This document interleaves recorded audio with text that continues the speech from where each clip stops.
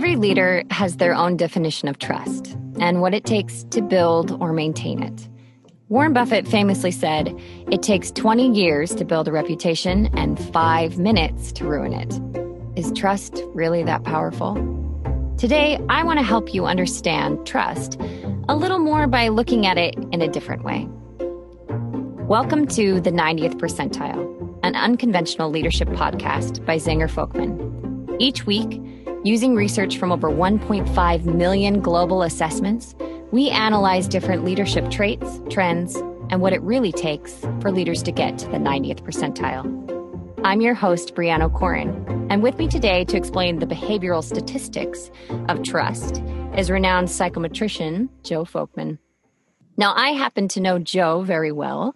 Not only have I been working with him for 10 years, but he also happens to be my father. I guess at this point, Bri, I have to admit you're my favorite child, right? So. Yes, you do.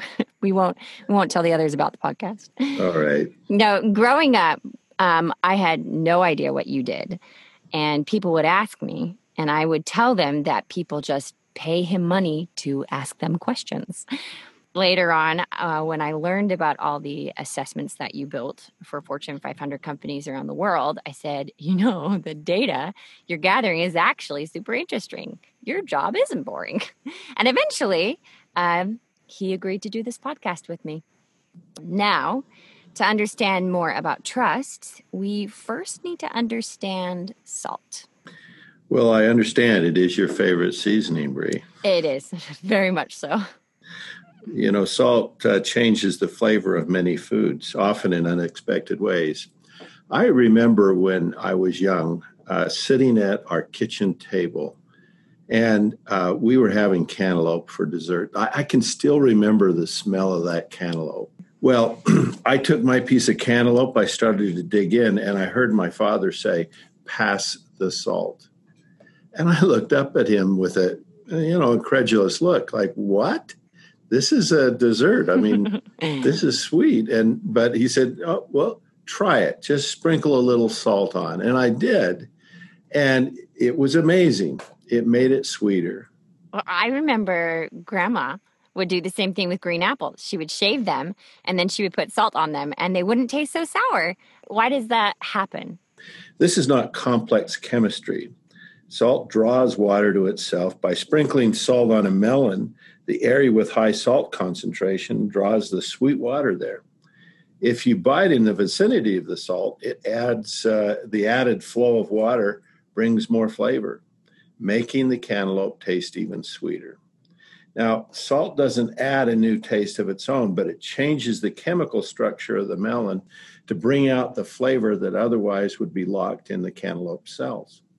We all know that salt is magical. You found that the equivalent of salt for leadership is trust. But in order to understand why trust is the salt of leadership, you need to understand a term you refer to as a companion behavior. Now, I will share for our audience a brief story to help further their understanding.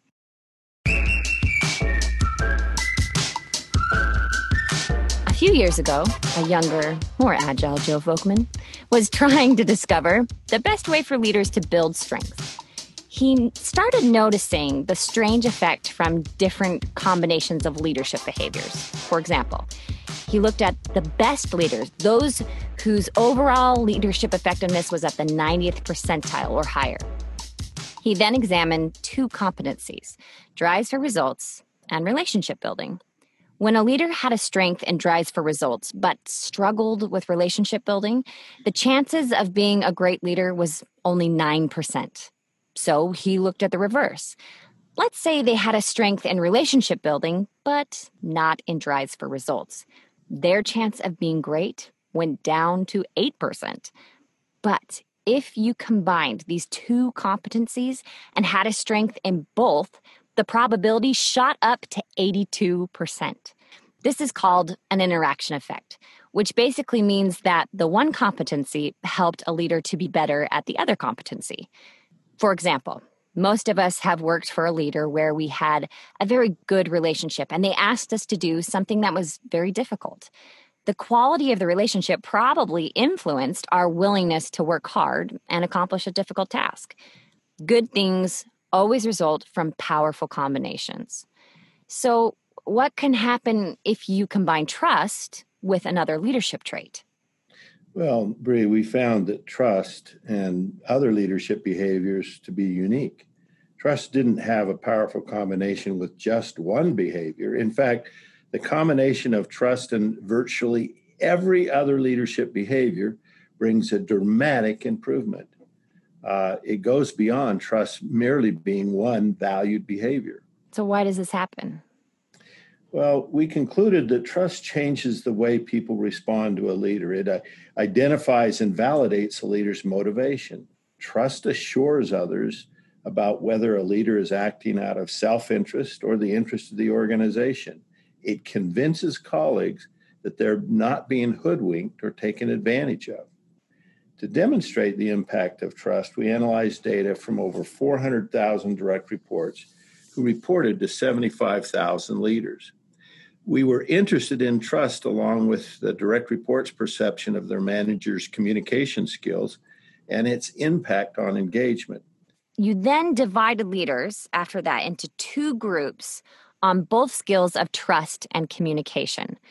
The first group were those that were at or below the 75th percentile, and we'll lovingly refer to this group as low skill. And those at or above the 75th percentile will be original and call them high skill. I will now vividly describe a graph for you so you can picture it in your mind's eye. Imagine 4 different groups of employees, and we are trying to see how engaged these different groups are. The first group has a leader that is very low on trust and is also low on communication. Their engagement is the 27th percentile. These employees are definitely thinking about quitting. The next group has a leader who they trust a lot, but this leader is just not a great communicator. Their engagement is the 45th percentile. So maybe some of them are willing to go the extra mile. The next group has a leader who is a fantastic communicator, but not as trusted. They are at the 52nd percentile of engagement. So a little better because they actually know what's going on. Our final group has a leader who not only knows how to effectively communicate, but is also highly trusted. And that group is at the 76th percentile of engagement. When a person has a leader who communicates well, keeps the team informed, delivers the messages to others, but trust is lower than desired, even though the direct reports understand messages, they may question the motives of the leader. And ultimately, their commitment would be reduced. The combination of high trust with communication skills significantly increased engagement by 24 percentile points. Now, that's a really big jump. It is. And then, well, we started to wonder, would trust have the same impact on other leadership competencies? Well, we calculated the impact of adding a high level of trust to each competency, and the average increase in engagement went up 23 percentile points. Wait, like for all of them? Yeah, all of them. And then when we looked at the competencies where we just added trust, the average engagement was at the 75th percentile. And for 12 competencies, into the top quartile. Adding trust makes leadership better, which increases the engagement level of direct reports. So I'm looking at the list now, and it's fascinating to look at which competencies experienced the most significant combination effects. So the average is 23, but some had more. And at the top of the list was develop strategic perspective, which is one I wouldn't guess. So why do you think trust had the biggest effect on that one in particular? Well, it's helpful to have a clear strategy, but when direct reports also have a high level of trust, they're more likely to believe the strategy and take action on it. That makes sense. I mean, imagine having a really good strategy, but nobody trusts you. Well, yeah, it's true. Trust gives direct reports more confidence that the strategy will yield excellent results. The next highly correlated competency connects to the outside world. Now, this competency focuses on how customers outside the organization impact the company.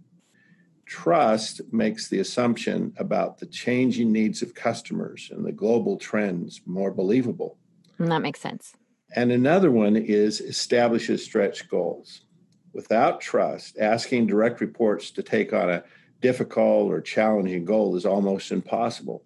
Most people, in the best of circumstances, resist stretch goals, but when there's a high level of trust in the relationship, direct reports feel more of an obligation and a willingness to accept a challenging goal.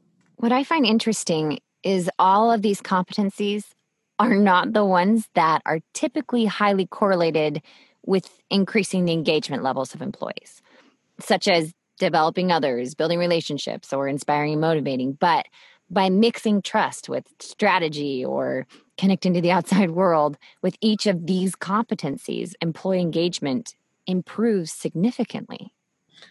Yeah, as you consider the effectiveness of a leader, think about the level of trust you have with your direct reports.